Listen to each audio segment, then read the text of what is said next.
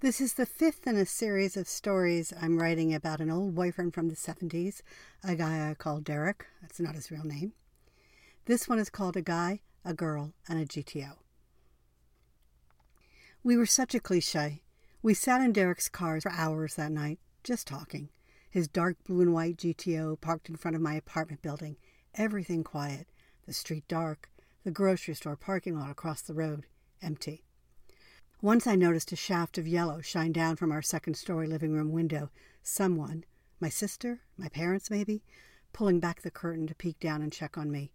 I looked away quickly, like a kid covering her eyes. If I can't see you, you can't see me, praying that no one came down and made a scene, the way my parents had when I didn't get home from Disneyland until after 2 o'clock in the morning. Songs must have played on Derek's tape deck, or maybe it was the radio. It could have been the Stones. It could have been the long version of American Pie. Like a soundtrack to a movie, it was just background music. The audience might notice it, but to the actors, wrapped up in their scene, it isn't really there.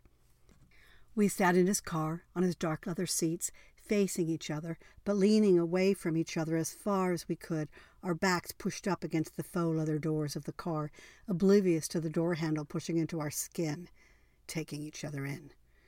The gear shift in the center console between us was like a bundling board, and our faces were stuck in that absurd state of suspended disbelief when you just can't get over the inane fact that you are the object of desire for the object of your own desire.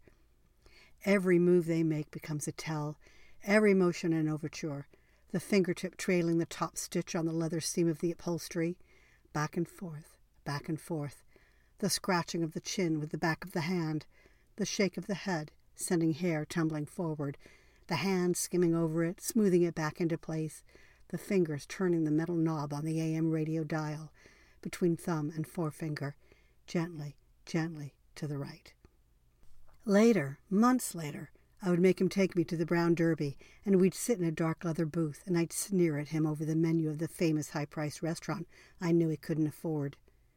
I'd sit, straight-faced, defiantly voicing the most expensive menu choices aloud, raising my eyebrows disdainfully if he mentioned money, punishing him for loving me. Disgusted that he could allow me to be so cruel, I did everything I could to make him break up with me. But that was later, months later. First would come sitcom happy days that went on forever, days that started with that night, sitting in his car, stupid smiles on our faces, stupefied by our imagined moments to come, savoring the sensation, ignorant of what was to be.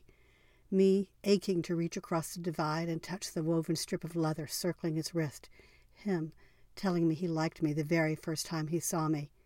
The very first time.